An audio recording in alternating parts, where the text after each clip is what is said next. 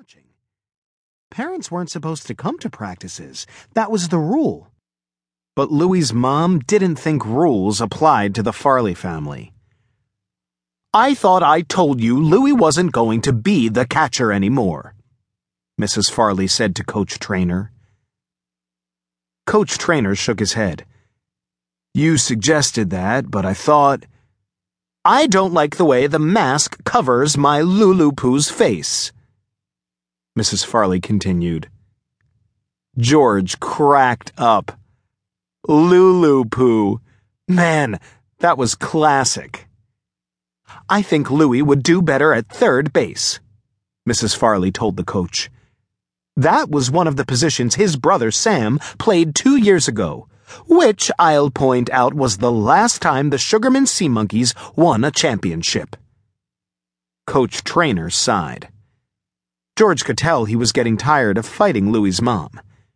Not that George blamed him. Mrs. Farley always got what she wanted. So what was the point in fighting her?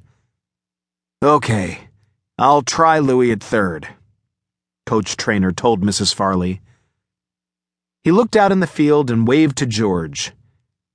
"Take over as catcher, George." "Yes, that will work fine," Mrs. Farley said.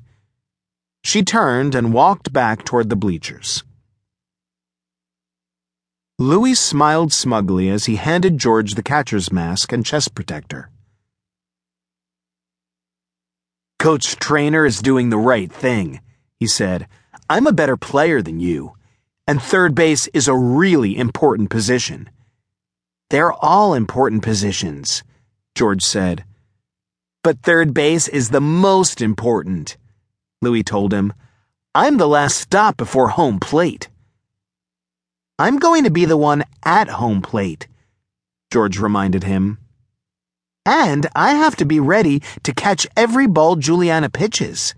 That means I'm going to be part of every play. You're going to have to wait until a ball gets hit or is thrown to you." Louie stopped smiling. He obviously hadn't thought of that.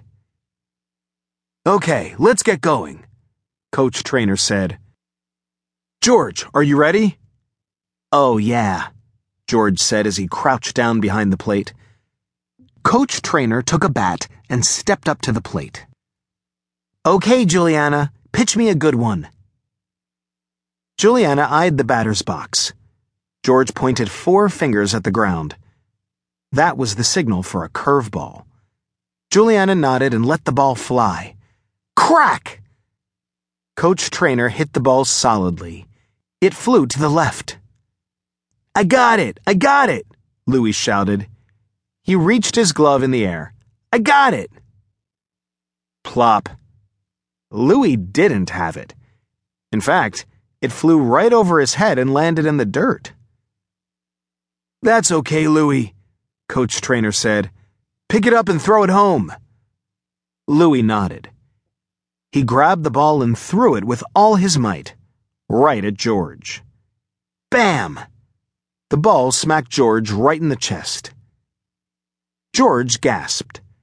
It was a good thing he was wearing the thick chest protector. A throw like that could knock the burp right out of a guy. And that would have been awful, because George knew better than anyone the kind of trouble a burp could cause, especially if it was a magical super burp. It had all started on George's first day at Edith B. Sugarman Elementary School. George's family had moved. Again. That meant George was the new kid. Again. George's dad was in the army, so his family moved around a lot. It seemed like George was always the new kid. This time, though, George had promised himself that things were going to be different. He was turning over a new leaf.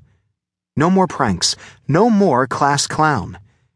He wasn't going to get into any trouble anymore, like he had at all his old schools. At first, it really worked. George didn't make jokes or funny faces in the middle of class. He raised his hand before answering questions. And he didn't laugh behind his teacher's back. That last part was really hard when you had a teacher like Mrs. Kelly, who did stuff like hula dance in the middle of the